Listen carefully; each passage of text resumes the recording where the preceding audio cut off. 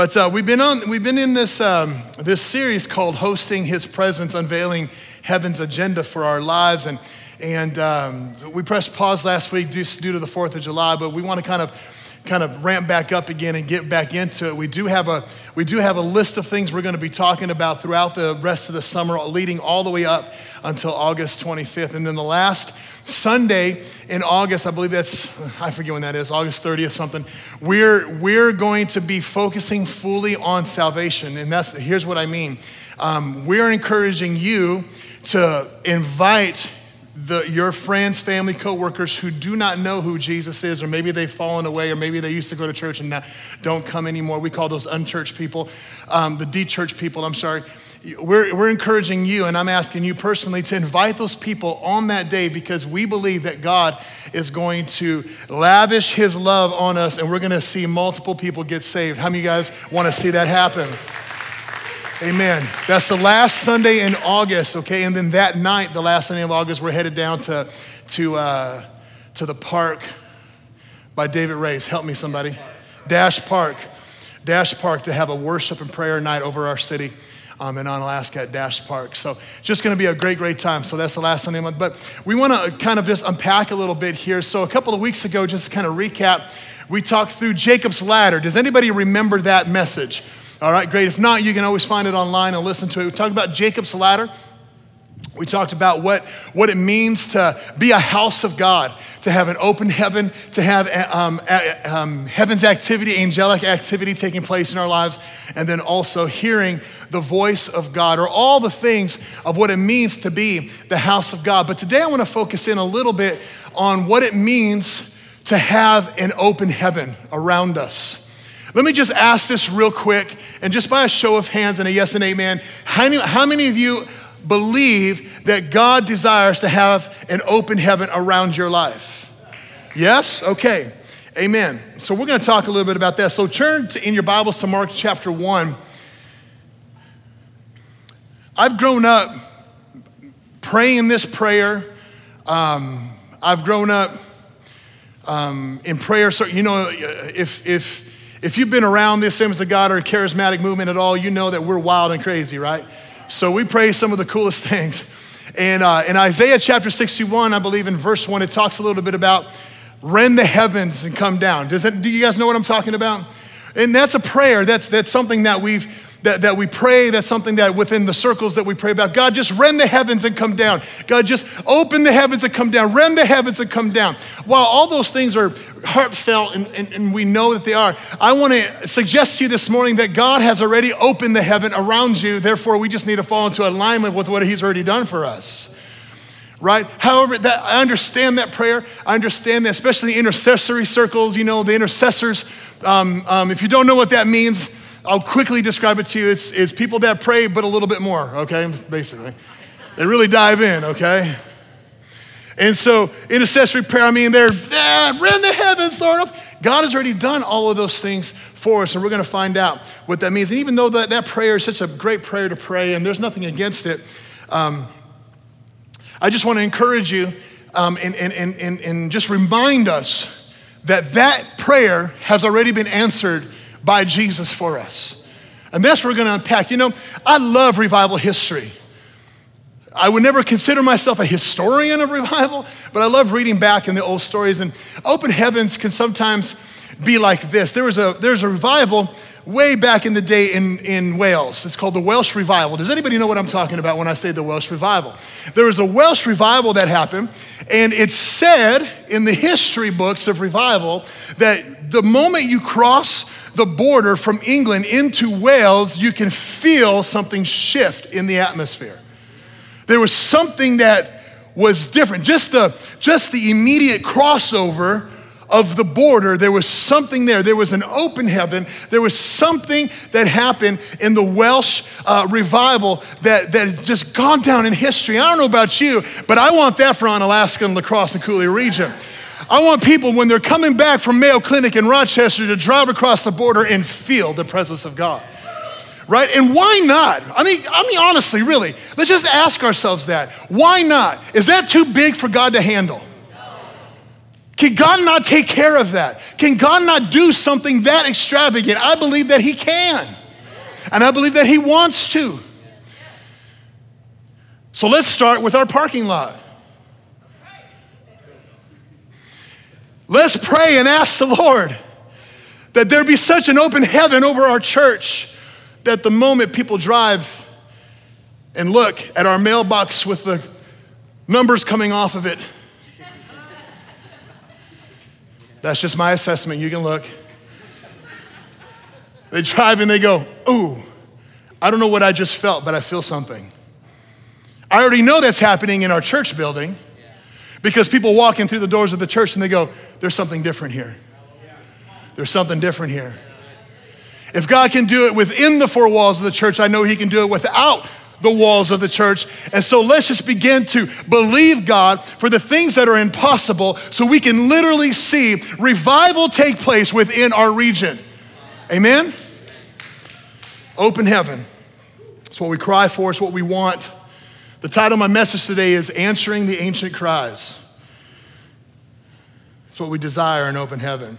See, when we say rend the heavens, what we're really praying and what we're really believing for is that there'll be an open heaven over us. So Mark chapter 1, verses 9 through 11, I love this story of Jesus being baptized in water. Love the story of that. Every time I read it, I find something new. You know, you ever focus on a scripture like that before and you just kind of just hang there for a little bit and you kind of just read it over and you go, man, it's like God just highlights something different. I want to encourage you when you read your Bible, don't read it with the intention of being done. Read it with the intention of hearing God. Because the word of God should always point to Jesus. No matter what, should always point to Jesus. So Mark chapter 1, and the reason why I'm reading out of Mark, John is the best description, the book of John is the best description of what happened on the day. But the reason why I'm reading out of Mark is for one in particular word that I want to highlight today. Mark chapter 1, verses 9 through 11 says, in those days, Jesus came from Nazareth in Galilee and was baptized by John in the Jordan. And immediately coming up out of the water, he saw the heavens opening. Say that with me. He saw the heavens opening. And the Spirit, like a dove, descending upon him. And a voice came from the heavens saying, you are my beloved Son, in you I am well pleased. So I want us to picture this here for a little bit. Here's Jesus, right? The Son of God. John has known about Jesus for a while because they're cousins, okay? John is known and has put his faith in Jesus as the Messiah. So up in all this time, John is going around proclaiming that the Messiah is coming. That the Messiah is coming, whose sandals I'm not even worthy to untie. He's saying the Messiah is coming. So he's in the desert, he's baptizing people, and he's saying one is coming greater than me. Okay, I baptize you in water, but one's coming after me to baptize you in fire. The last message in my series is called the baptism of fire. So I baptize you in fire. So here's John. He's been prophesying all this. So you have to just picture this with me a little bit. He's been prophesying this. He's been declaring it. He's been proclaiming it. And in walks Jesus to the baptism meeting. People lined up getting baptized by John. Jesus walks in and says, John, I need you to baptize me. John looks at them and says, whoa. Jesus, like I know we're cousins and everything, but serious. I'm unworthy to baptize. What you have, I need. Baptize me, is what John said. Baptize me. And Jesus says, no. The fulfillment of the word has to be done in order for this to be right. John, I need what you have. I need what you have. Isn't that awesome?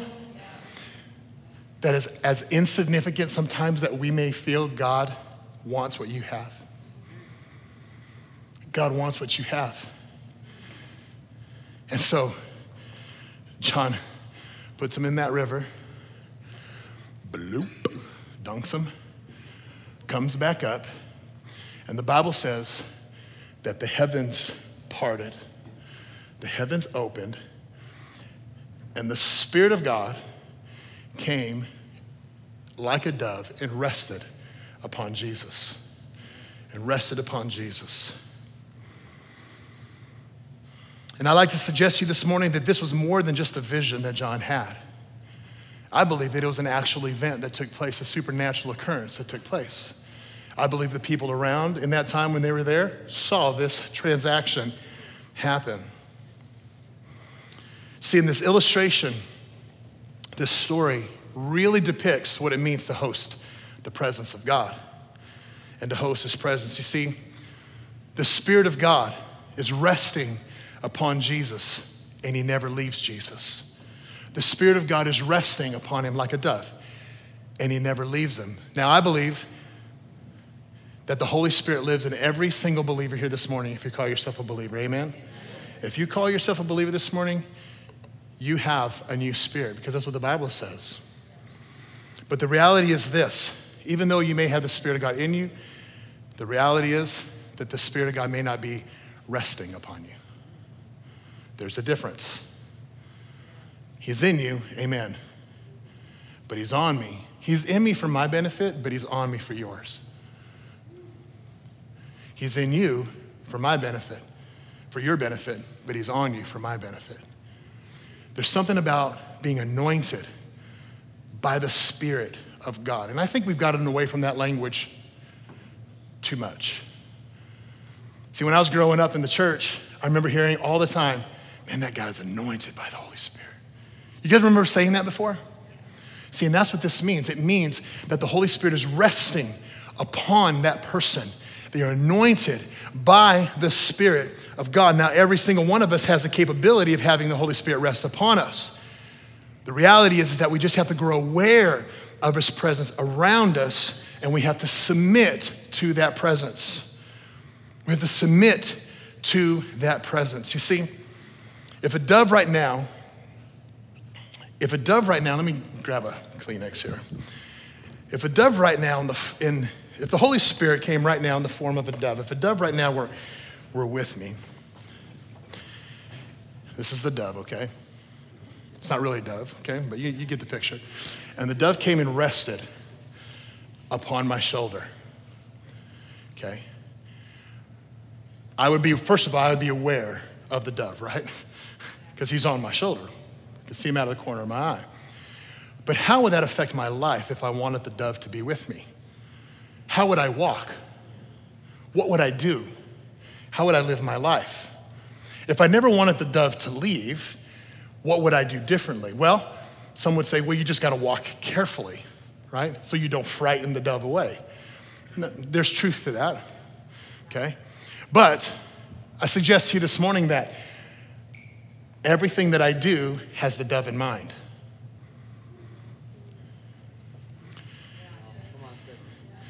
Everywhere I walk with the dove in mind. Every thought that I think with the dove in mind. Everything I say with the dove in mind. When I become aware and more conscious of the dove with me and on me, the outcome of my life and the way I live is much differently than not being aware of it. If I'm just too concerned about frightening it and it going away, that I will never take a risk. I will never go to the places. I will never do what God is asking me to do. But if I'm aware of his presence, always in mind of where he is and what he's doing, I will walk accordingly to how God wants me to walk. We have to learn to grow aware and conscious of the dove with us and resting upon us. And I know we don't always get it right. Come on, somebody. Right? But can our prayer and our heart be to become a people that are aware and walk with the dove in mind? See, in this water baptism of Jesus, it says that the heavens parted.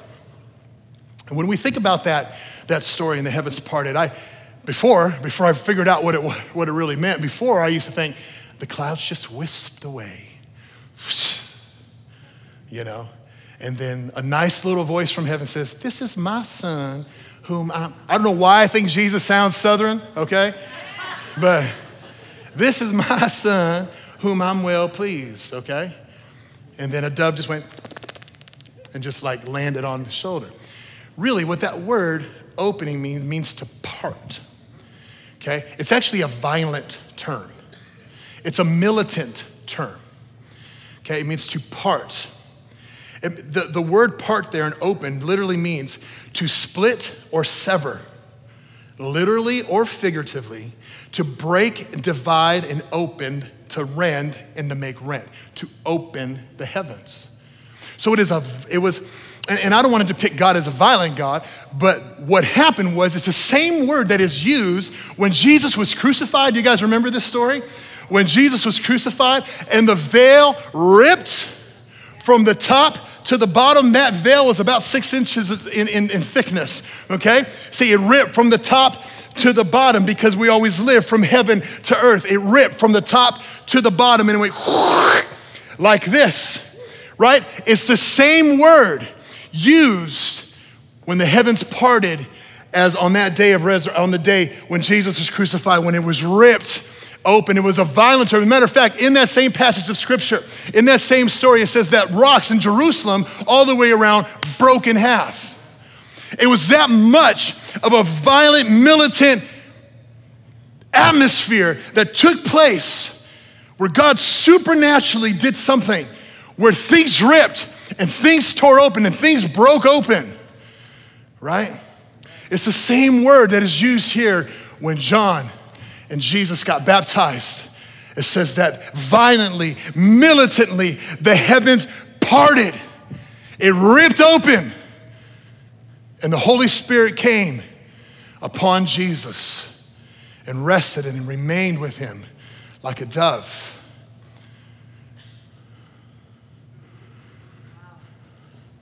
And the reason why this is important to understand, one of the major reasons why, is if you and I live with the understanding that us, me and you, that we live under an open heaven because of that day. You see, when Jesus Christ came, he came with salvation as his mission. Amen? He came with salvation as his mission. That's what he came to do. But that is the roof, that is the foundation. That's our 4 walls of salvation. But in the middle of all that, Jesus did so much more for us. On that day, an open heaven happened over his life, saying that an open heaven now is over the life of every believer. The heavens have opened. Heaven has ripped open for you and me. So that way we can confidently live under an open heaven. See, if you and I live with the understanding that we too live under an open heaven, our lives play out and live much differently. The impossible, hear me, the impossible seems possible. The I can'ts turn into I can with him. I love the story of our missionaries this morning because here's some people working some normal jobs. I can't wait for somebody in here where God goes, you, Burundi, Africa. And you go, aye, Captain. Why? Because God calls the normal people. God calls, he doesn't call the most educated all the time. He doesn't call the most anointed all the time. He calls the people who say yes, who understand that they live under this open heaven. You see, if we live consciously of an open heaven, we live differently. If we're always waiting for God to open the heaven, this is where that prayer comes in. If we're always waiting for God or even beg God to open the heaven, what that feels like, it's like we're facing a red light waiting for it to turn green. God's idea of open heaven is it's always green. It's always go. It's always green until he turns it red. You see the difference? See, the difference between believing we're in an open heaven or not in an open heaven really is the measure between our ears. It's called the transformation of our mind. And I'm telling you, I have been challenged the last few weeks applying this to my life, that God literally can handle every situation. He can take it, he can mold it, he can shape it, he can do whatever he wants to do. As long as I do not have to have control over it, God can do whatever he wants to do with any situation. I do not care financially if we're dealing with something right now. God says, hand that over to me, watch me work. Watch me work. Why? Because you live under an open heaven. But pastor, my school, my work environment, the government, the nation is not, it's all in turmoil. All this is obviously not an open heaven. I understand that. Maybe that's not, but you are. But you are as a believer in Christ. You have an open heaven over you. Kaylin, if you can come back up, please. See, for the Christian, most closed heavens are between the ears. In other words, it's what we think. And if we feed into a lie, we actually contribute to the very thing that we don't want. So we have to shift our focus.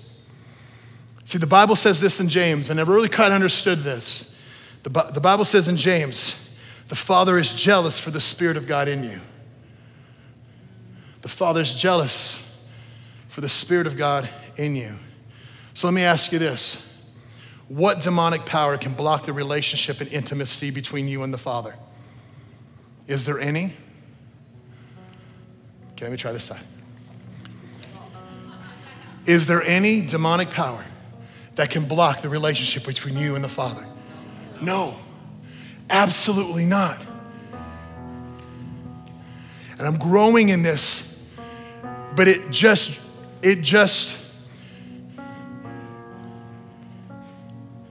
I don't quite understand why believers would give the enemy so much power to dictate their life. When you have the authority and the power to be the overcomer because of what he's accomplished for us on the cross and because of the open heaven that we live in.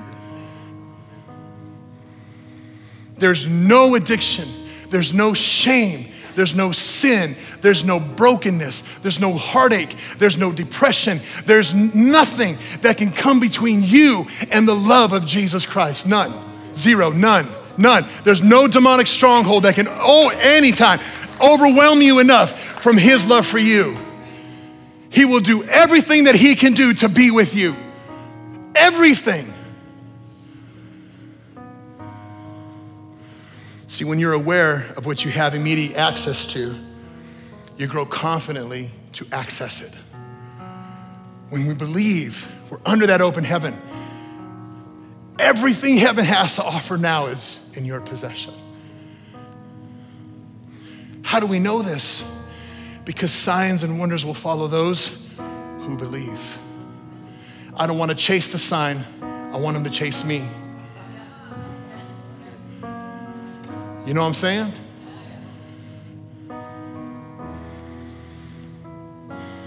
So one thing I do for myself personally to stir up the awareness of the Spirit of God resting on my life like a dove that I want to encourage you to do. Number one, take some moments out of your life whenever you feel like you need this encouragement and remind yourself that you are a child of God. I constantly tell myself, I am a child of God. I am a child of God. But I messed up. Doesn't matter. I am a child of God. You are not your mess up. Come on, somebody. You are not your mistake. You are not your sin. You are not your decision. You are a child of God. I remind myself that he's upon me. If I can find that confidence, I can find myself living from a place rather than going after that place. And what that enables me to do is actually respond to the Father rather than react to the enemy. It helps me respond to the Father rather than react to the enemy. I talked about this in our class this morning. When I respond to the Father, I listen to what he's saying, just like Jesus did. And he says, where you go, I'll go. What you say, I'll say. He lived in response to the Father, not in reaction to the enemy. See, I grew up, if there's a problem, react. Right? If there's an issue, go react. If this is going, go react. If this is happening, go react. React. And before you know it, we get all tired and worn out But if we respond to the Father and what he's saying, what he's speaking, and that's what an open heaven does for you and I. It makes us more aware of the presence of God around us, so therefore we can respond to what he's doing and where he's leading. I believe this because the word of God says that the steps of a righteous man are ordered by God. Every single one of us can walk in the steps that God has ordained for us. See, when we're living in response to the Father, we do what he does. We walk where he walks. We talk like he talks. In other words, we're aware of the anointing of God and the Spirit of God in our lives. We are aware of his presence. And honestly, this is the whole base of hosting his presence. It's all about growing aware of where he is, of who he is, where he is, what he's doing. He desires a relationship with you so much that he wants you to be aware of him in the room. He wants you to be aware of his presence in you. Amen? So as we close and we pray today, what I want to do is I want to conclude with a prayer for your life that says, help me, Jesus, to grow aware of your presence. Help me, Jesus, to be anointed by your Spirit. How many of you guys want to be anointed by God's presence? Anointed simply means this: to be poured upon, okay? To be poured upon. When they would anoint someone with oil in the New Testament and the Old Testament, they would grab the vat of oil and go, okay? And it would anoint them. Aaron's beard, anoint. It would just anoint them. It would cover them, right? It would cover them. I want to be covered with God's presence, amen? So Father, right now in the name of Jesus, I just pray here this morning that we will grow aware of your Spirit. Help us to grow aware of your presence in every situation, everything that we're doing, everywhere we're walking, everything that we're doing. God, help us to grow in awareness so that way we can respond to you, Father, not react.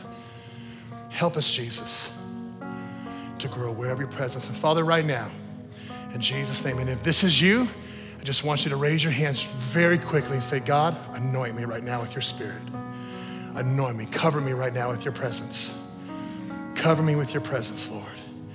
I want you more than anything else, Jesus. I want to pray for people and see things happen. God, I want to heal the sick, raise the dead. God, I want to do what you do, Father. Jesus, it's all about you, God. We love you and we thank you. In Jesus' name we pray. And everyone said, amen.